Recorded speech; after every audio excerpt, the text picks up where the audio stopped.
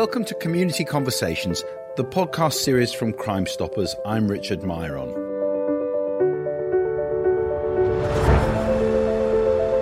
In this series, we're taking a close look at the issue of knife crime, which has become a headline concern throughout the country.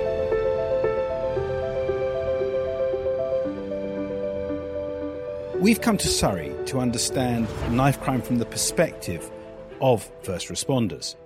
This county hasn't seen the level of incidents witnessed in other parts of the country, but that doesn't mean it's not happening. And with increases across the UK, Surrey, like elsewhere, is bracing itself for what might happen. I've been out to see what the current situation is for those first responders. So it's a sunny day here in Surrey, and we've come here to St Peter's Hospital, which is near the town of Chertsey in Surrey, and just in front of me is the entrance to the Accident and Emergency Department. We're going to go in there and we're going to meet one of the senior doctors.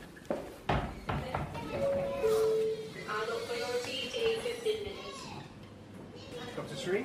Yes, Richard, welcome. Thank you very much indeed. So, Dr. Sriram Thirunayagan, you are a consultant. Well, shall we wander on in so we can have a chat? Please come on. Thank you.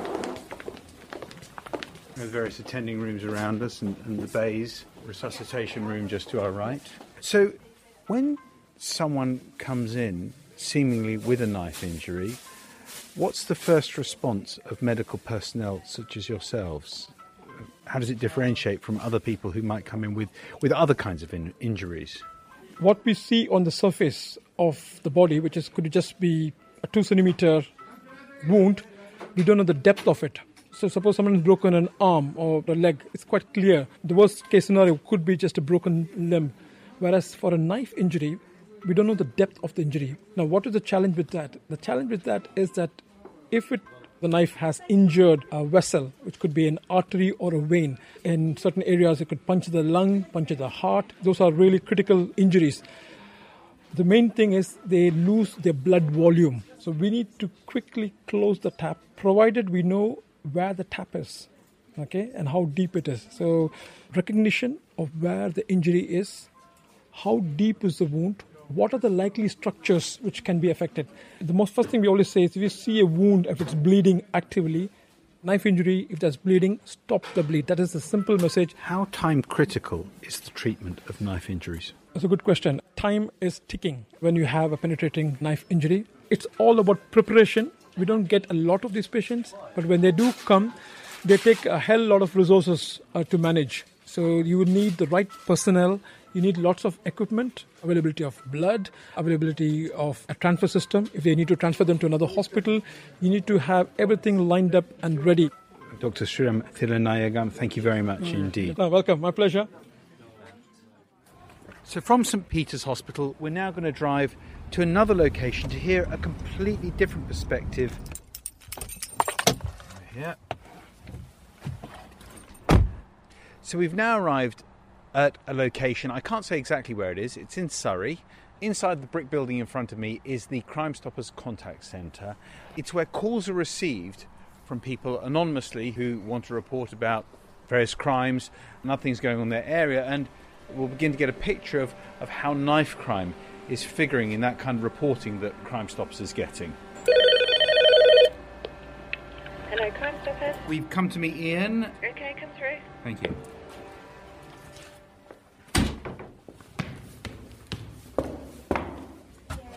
Ian? Hi. Pleasure to meet you. We're in a kind of large room, and there must be a bank of at least 50 phones here and people answering phones and screens in front of them. Now, of course, I do understand, Ian, that this is 100% anonymous, so there's not too much description we can obviously give. Isn't that That's so? absolutely correct, yeah. We keep everyone completely anonymous who phones us, so we don't mention anything that happens in the calls to anyone, not even each other. All the notes that are taken are destroyed, and all the numbers are scrambled before the calls enter our call centre. So, first of all, tell me about yourself. What do you do here? My name's Ian. I'm a shift leader here at the Crime Stoppers contact centre. When you get the information and it's delivered to you, as you say, it's given anonymously, what do you do with that information? Basically, what will happen is someone will phone up and say they know a drug dealer or they know someone carrying a blade. That information is taken by one of our call agents. They will write a report keeping everything about the informant out of it. They won't even mention whether the person phoning is man or female. Once that report's written, it gets sent through to me. I will then check it, check the facts, check the areas going to the right police force, make sure nothing identifies the informant again, a second level of anonymity, and then send it to the correct police force. If there's a time-critical element, for example, someone's about to commit a stabbing, I will then call the police and make sure they have the information straight away. So you really are very much on at least the front line of hearing about the incidents of knife crime. Absolutely, yeah, we are. We are not necessarily first responders, but we are usually the first people to hear about someone who's starting to carry a blade. And the calls that you're getting, what are you hearing about the increase in incidents of knife crime? We take approximately 600 pieces of information a day regarding crime, and of that 600 pieces of information, well over half, I would suggest, have some sort of bladed weapon involved. Knife crime has actually become rather more prevalent than it was when I first started here. I think we've had an increase of about 60 to 70% in the last year. Often people won't necessarily phone to report a specific person carrying a knife, but almost every report involving drugs or that sort of thing involves a blade of some description. So it's not just solely the crime of holding a weapon or committing an offence with a weapon, but it's wrapped up, as it were, in other crime. That's right, yeah. It seems to me that almost everyone committing crime these days feels they have to carry a blade, and unfortunately that often leads to violence, obviously causing the deaths and things that we've seen. Ian, thank you very much. Thank you. A vivid picture there from the front lines. This evening, we've gathered a number of key people to share their perspectives as first responders. And we've also gathered an audience of people from across the county who have an interest in this issue of knife crime. Joining me on the panel are Teresa Raspberry, who's a police constable, and she's based in the southwest part of the county. She's had direct experience through her work of knife crime, and she'll go on and explain what happened, but attending to a child who'd been stabbed. For her work in saving the victim's life, she's been awarded a commendation. Also joining us this evening is Annie. Now, Annie is a pseudonym because Annie worked on the ambulances and also now works for Crime Stoppers in their contact centre, where she receives calls from people anonymously giving information about crime. Also, we have with us Emily Drew, and Emily is an outreach worker for Fearless, Crime Stoppers' youth prevention arm. Emily's work in Surrey is also about being a point of first response in educating and informing young people about the threat of knives. Now, first of all, if I can turn to you, Teresa, I mentioned the incident for which you've been commended. Can you tell me about that? Yeah, so it was a cold, wet evening, in January of this year. Myself and two other colleagues were called to a stabbing, and usually you're very calm and relaxed and you sort of know what it's going to be. At this point, when we arrived, the members of the public were quite sort of worried and panicked, and we could hear screaming from this bridge. And when we've got to the bridge, I've just seen a lot of blood. And then as we've ran there, we've seen the victim at this time with blood sort of pouring out of his legs and all over his body. I think he had grey tracksuit bottoms at the time, were soaked through with blood. Now, just to clarify, the victim, when you talk about the victim, you're talking about a teenage child? Yes, I believe he was 15 at the time. And the perpetrator, as you later discovered, was how old? 14 years old. That's very shocking. I'm sure the incident itself was very shocking. And then to discover that the perpetrator's so young as well. Yes, yeah, it's obviously, you expect it to sort of be older people, but unfortunately not in this case. It's two children, and the victim sort of sustained quite bad injuries from that stabbing. And of course, it could have been worse. Yeah, it could have been worse. I think initially when you arrive at a scene like that and you're sort of overwhelmed by the amount of blood, so your first thing that you think about is, we really need to save this person's life, and sort of plug the wounds and try and, maintain his consciousness until we can get that professional help from paramedics and things. So. Okay, Teresa, thank you for that. Annie, you worked on the ambulances for 7 years. 6. 6 years. Didn't quite manage 7. Almost 7 years. Can you give me an idea of the increase in the incidents involving knives that you encountered when you had to come and treat people? I'd been at the ambulance service quite some time before we got called out to my first stabbing. That doesn't mean there wasn't any. I think I'd been there over a year. Towards the end of my career, it felt like myself or my colleagues were called out almost every shift to some form of stabbing or slashing with a knife. And when you heard Teresa's experience, did that tally the age there? Absolutely. My first attendance of a stabbing, he was 14 years old. And your first port of call is these lovely police. Thank you for being there. Because we really need to know we're safe. We'd have to wear stab vests. You have to wear a stab vest? Yes, because if I go down, I can't help anybody. So stab vests were expected to be worn. So you left the ambulance service and you've gone on to work at Crime Stoppers. Mm-hmm. And we did visit Crime Stoppers, as we heard in that piece earlier, and we heard about the increase in the number of people ringing up to report about knife crime or presence of knives. Is that also what you hear in your work these days? Absolutely. I'm on the 4-on 4-off shift, so we have 12-hour shifts or 10-hour shifts. And I must take, personally myself, no matter who else is in the room, I must take at least 6 calls reporting people who've got knives in every shift. That's incredible. Emily, you work with Fearless. You work with trying to educate to prevent, in a way, very important part of first response. Now, Surrey, one tends to think of Surrey as being leafy, and, you know, when one hears about knife crime, you tend to think about it being in the heart of our cities in the country.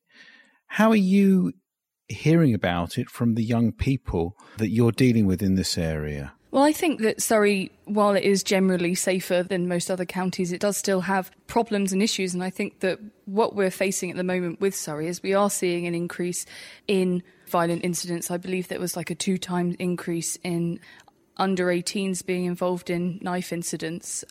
But I think at the same time, you know, it's not on the same accelerating level as some other places. But I think what we are facing is a time for people that are involved in preventing knife crime, in awareness of knife crime, in stopping kind of the growth that we've seen in other areas. I think in Surrey, we're on that kind of precipice at the moment where we have a chance to say, actually, no, it's not going to get to that stage. We're going to put things in place and we're going to learn from other places to make sure that, you know, the young people in our area don't get, you know, sucked into these violent circles of crime. And we heard there both from Annie and from Teresa about the age, 15 years old, of victims, 14 years old of perpetrators and so on. That sounds very, very young. Are you finding that children are aware of knives generally at those ages or even younger? I definitely think so. They can't help but avoid it in terms of the press and the general, you know, you talk about London, young people in London, they'll probably associate that with knives. You talk about the general culture, like pop culture as it is in the moment. You know, you listen to, you know, any kind of grime song that's in the charts, they'll probably mention some sort of carrying a knife. They'll probably mention some sort of evading the police. And, you know, I'm not going to start a discussion about whether or not that's right, freedom of speech, etc. But it is part of a normalising culture that young people are experiencing these days, along with the culture of marijuana and drug use and things like that. I want to move to a question from our audience. Hello, I'm David Munro. I'm the Police and Crime Commissioner for Surrey, and thank you very much for inviting me. My question really is this: thinking more long-term about this undoubted problem, how do you see agencies such as yourselves and others working together on the prevention front to stop knife crime in its tracks? Teresa, I mean, you're in a way the first visible presence that maybe most members of the public see, the police. What do you think help you in doing your job, both in dealing with the consequences of knife crime and trying to prevent it? I think a better understanding of sort of the consequences of knife crime.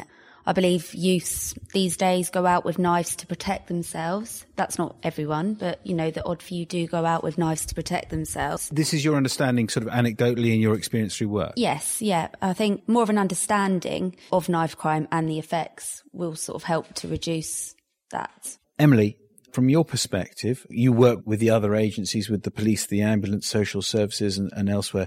How can they, from your experience, be better tied together? I think it's a difficult one because every independent agency or organisation has their own approach to it and their own way in which they want to address that. And I think, as you know, some parts of Surrey are making really good moves towards it, is developing a really strong multi-agency work towards that. So, you know, getting all the actors in a room together, discussing the problems, discussing where they can provide support or provide services, and creating a borough or a county-wide plan that sets out what each partner's going to do in that area. Because the danger is that because everyone's so busy with what they're doing and their own aspect on it, is that you're going to get people duplicating it and you're going to get gaps where, you know, you think someone else covers it but you don't. And by getting everyone in the same room together and everything on the same page, you're making sure that nobody slips through that gap. Thank you. We have a question from the audience. The hand's just gone up. Yeah, it's PC Jeb, the Elmbridge Youth Intervention Officer. In response to David's question, over the last few weeks, we've been doing a lot of work with the local schools. We had an agreement with all 4 main senior schools in the area, and we've done 3 operations now.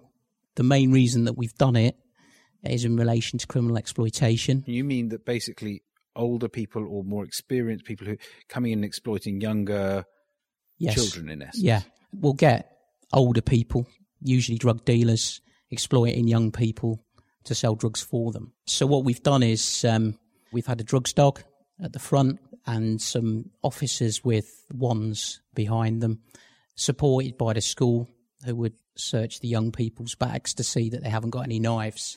We've also done wanding, if you like, of the young people to see if they've got anything metallic on them. We've engaged, we've chatted to them, we've explained to them why we're there. If the drugs dog picks up anything on the young people, I will go with the young people and a member of staff to speak to them about why they think they may have cannabis on their person or they've been in contact with it. And we'll discuss why they've got it and they'll give it an explanation. It's proved really successful. We went to one today in one of the schools and it was clear straight away that parents were aware of it happening. And within an hour of us starting it, there was probably about 130 comments on, I think it was Facebook or Twitter, most of which were positive. So visibility there of the police, both in schools and no doubt, I'm sure, on the streets. Annie, you were just going to say something? I think part of what we're saying here is that communication is really important, not only for our services to communicate together, but to give these kids some kind of help. It's all very well and good saying knife crime has increased and drug crime has increased, but where do these people go? Where can we send these kids to when actually they are scared stiff because they've found out that their friend has a knife and is dealing these drugs? And I think that's a good time to say that actually, when I started working for Crime Stoppers, having come from the ambulance service, I was absolutely sure that I would find out that we weren't really anonymous. I tried really hard, but actually 100% we are. So it is a good service and it is totally anonymous. Thank you. Do we have another question? Hi, my name's Alex and I work in the communications department at Surrey Police. With a lot of our campaign work, we're trying to obviously steer our young people away from a culture of violence and to break the cycle with them. We've run campaigns like the Knife Amnesty that's resulted in over 150 knives being taken off our streets this year alone. But I'd just be really keen to hear from you guys on what else you think we could be doing in terms of campaign work and the prevention messaging that we've got. Okay, Emily? I think one of the key things is visibility. So making sure that you've got all the schools on board and that the same messages are being displayed on their community boards, the same messages are getting out to the parents, just being very kind of consistent with that.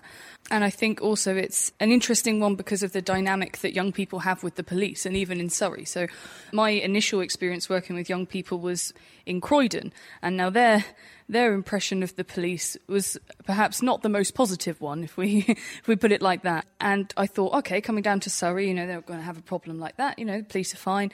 And I spoke to, a number of young people, and I was really surprised that there was still that aspect that, oh no, we don't talk to the police, we're not snitches.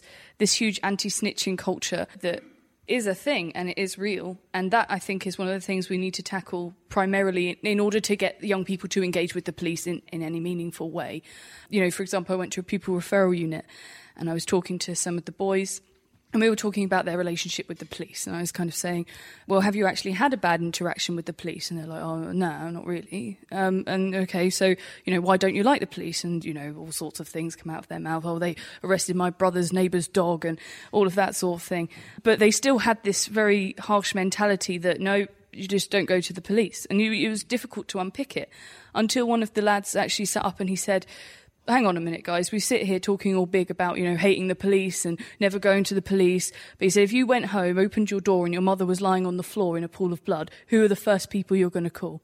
He was like, at the end of the day, we still want them to go and do this work for us and to have some sort of justice, but we don't want them involved in what we're doing. And I thought, coming from a young person, that was really powerful, that he also stood up to his friends in that sense and said that. And I think having conversations about, would you report a crime, or having conversations about police and the attitudes towards the police helps break down those preconceptions and those barriers that make kids just go, no, not talking to the police. No, I'm not a snitch. Teresa and Annie, you've both been there and you've seen the effects of knife crime. What's the effect upon you when you go home at night and, you take off your uniforms, you're no longer there doing your job? I would imagine that some of the things that you've both experienced... They were what I used to call my red shifts. And there's a lot of blood, isn't there, Teresa? Yeah. Depending how many times they've been stabbed or slashed and where the stabbing was. But they were my red shifts. And so you'd often go to bed at night and literally all you can see is red. And somebody somewhere had thought that it was okay to walk out of their door with a knife. And that's not okay.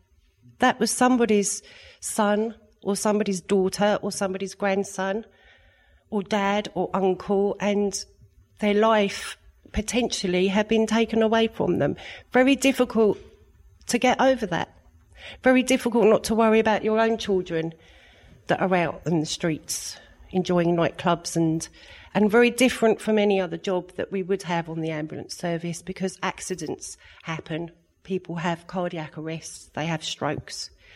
But for the stabbings, somebody had gone and intentionally tried to take their life. Yeah, I think the effects that you have from attending these incidents is, you always think, what could I have improved? What could I have done better?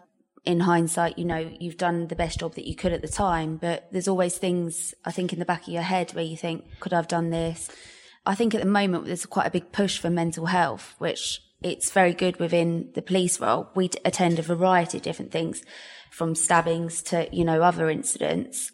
It's obviously nice to have that sort of support, again, from partner agencies for our own mental health. Can I ask you, do you get afraid when you're going out for an evening? Not necessarily fear. I think it sort of turns into more of an adrenaline, if there's sort of a big job as such running. I think it's more of an adrenaline push. I think after, you get that whole fear and, you're shaking sort of thing after. But yeah, mainly, you sort of deal with what you've got at the time. So you never know what you're going to face, really. When you get a phone call, it can be played up quite a lot or it can be played down quite a lot. You don't know what you're expecting when you get to a job. Thank you. Now I can move to the next question. Crawford Chalmers, Surrey Crime Stoppers Committee volunteer. Long time ago, I served in London in the police. And I appreciate this is different times, different places. I'm interested in stop and search and your thoughts on stop and search. Not random stop and search, I stress. Intelligence-led stop and search. Is it effective? Could it be effective in reducing knife crime? And listening to you in particular, you're talking predominantly stop and searching some very young people, which was different from my time many, many years ago. And that's not easy, and it still remains controversial in London. But in Surrey, do you have a sense of whether it can be effective? So stop and search should be done, but also the danger of maybe that you alienate people by stopping and searching them. So, Teresa, what do you think as a serving police officer? Yeah, I think the stop and search has always been sort of a controversial subject. I think provided you've got the grounds there, we're not just stopping people randomly. I believe stop and searches do work. After a stop and search, I think I've been on night shift last night. My colleague stopped a vehicle and did a Section 23 Misuse of Drugs Act search on somebody. After having the correct grounds, they've smelt cannabis in this case. They found cannabis on them, so I think it does work if you're using it correctly to find, well, in this case, knives or drugs. I think it can be quite effective. And there's quite a lot of results from stop and searching people. We heard a comment earlier also about obviously going into schools and doing a generalised sort of search. But isn't there a danger, Emily, that if you do that you're alienating the very people that you want to connect with and making them see law enforcement as exactly as you characterised some of those young people see it as kind of the enemy or the other? It is difficult because I also agree that I think stop and search does help find really good intelligence and take really bad stuff off the streets. But, a lot of young people don't really understand the concept of it. I think a lot of it's also about education. So a lot of young people just think, oh, they must have stopped me because they think I look dodgy. So that's already them saying, oh, well, the police have something against me. And then I think a lot of them assume or, anecdotally have had bad experiences being stopped and searched. So I think young people, feel like they're being criminalised for their age and what they look like. And I think maybe if there was more education with young people around like how to expect interactions with the police to go, what to expect if you are stopped and searched, I think that might help. But I think another thing to do with stop and search, which is really interesting, is there is still that perception that the police do stop and search stereotypes of people, and obviously you'll have identities of people to go and stop and search and stuff like that. But one of the things that the county lines gangs, for example, are operating on is deliberately targeting people that don't fit the standard stereotypes that the police would stop and search. So for example, in Surrey you've got a young white girl, you put her on a train with a duffel bag, is she likely to get stopped? As opposed to, a teenage boy with his hoodie up. My question is, how do you accommodate for those kind of tactics with stop and search? Annie, I want to ask you, because you're also, on top of everything else, you're a mother. How would you feel if they're now grown-up kids, but a few years ago they'd been stopped by the police? Do you know what? I'm sat here thinking, I'm an old bird, okay? I'm sat here thinking, when I was a teenager and I had a bright red mohawk, I was stopped a lot because I had a bright red mohawk, especially when I was driving my dad's brand new Renault, okay? It was okay to stop me. I had nothing to hide. And that made me feel safe. Because if they were looking out for me, then they were looking out for others. So how have we gone from that, and I am only 53, to now saying, actually, we have to be careful to stop and search. We have to make sure that we don't offend the youth. I'm really struggling with that concept. If you have a knife in your pocket and you're walking around Surrey or anywhere else, I would like somebody to find out that there's a knife in your pocket and that you're dangerous on the street.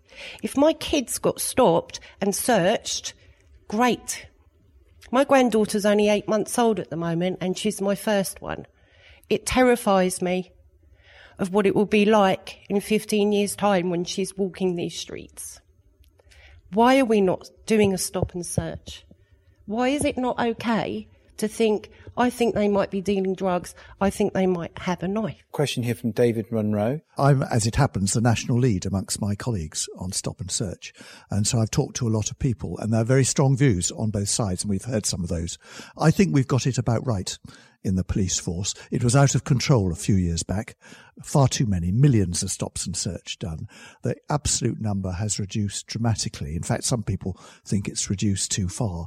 And every single officer who does stop and search now is held to account for that. There are mechanisms that are set up that every single stop is scrutinised after the event. And the message we're having to give to our officers nationally is, don't be afraid to use stop and search. If you think you've got reasonable grounds and you do it politely and properly, we will back you up. And so, as I say, I think stop and search is in the right place. But the legacy of the past is a very sad one. There are communities out there, mainly black, the statistics are quite clear, who are alienated by having been stopped and searched far too many times. I spoke to a black police officer, senior police officer in the Met. He spent his day on shift searching people, because that was his job. When he left, when he got into civilian clothes to go to the tube on his way home, he was fed up of getting stopped himself by people who didn't realise he was a police officer. And it's that kind of experience which I'm afraid will take a very long time to get rid of. But I do think, to be optimistic, we are on the path there, that stop and search is now an essential weapon in the police armoury. It's not overused, and it's actually effective in fighting crime. Thank you. We're unfortunately running out of time on this podcast. I think we have all learned a great deal about the invaluable role of the first responders. I want to thank everybody who's been involved in helping to make this podcast possible. Please do subscribe, listen to it wherever you get your podcasts.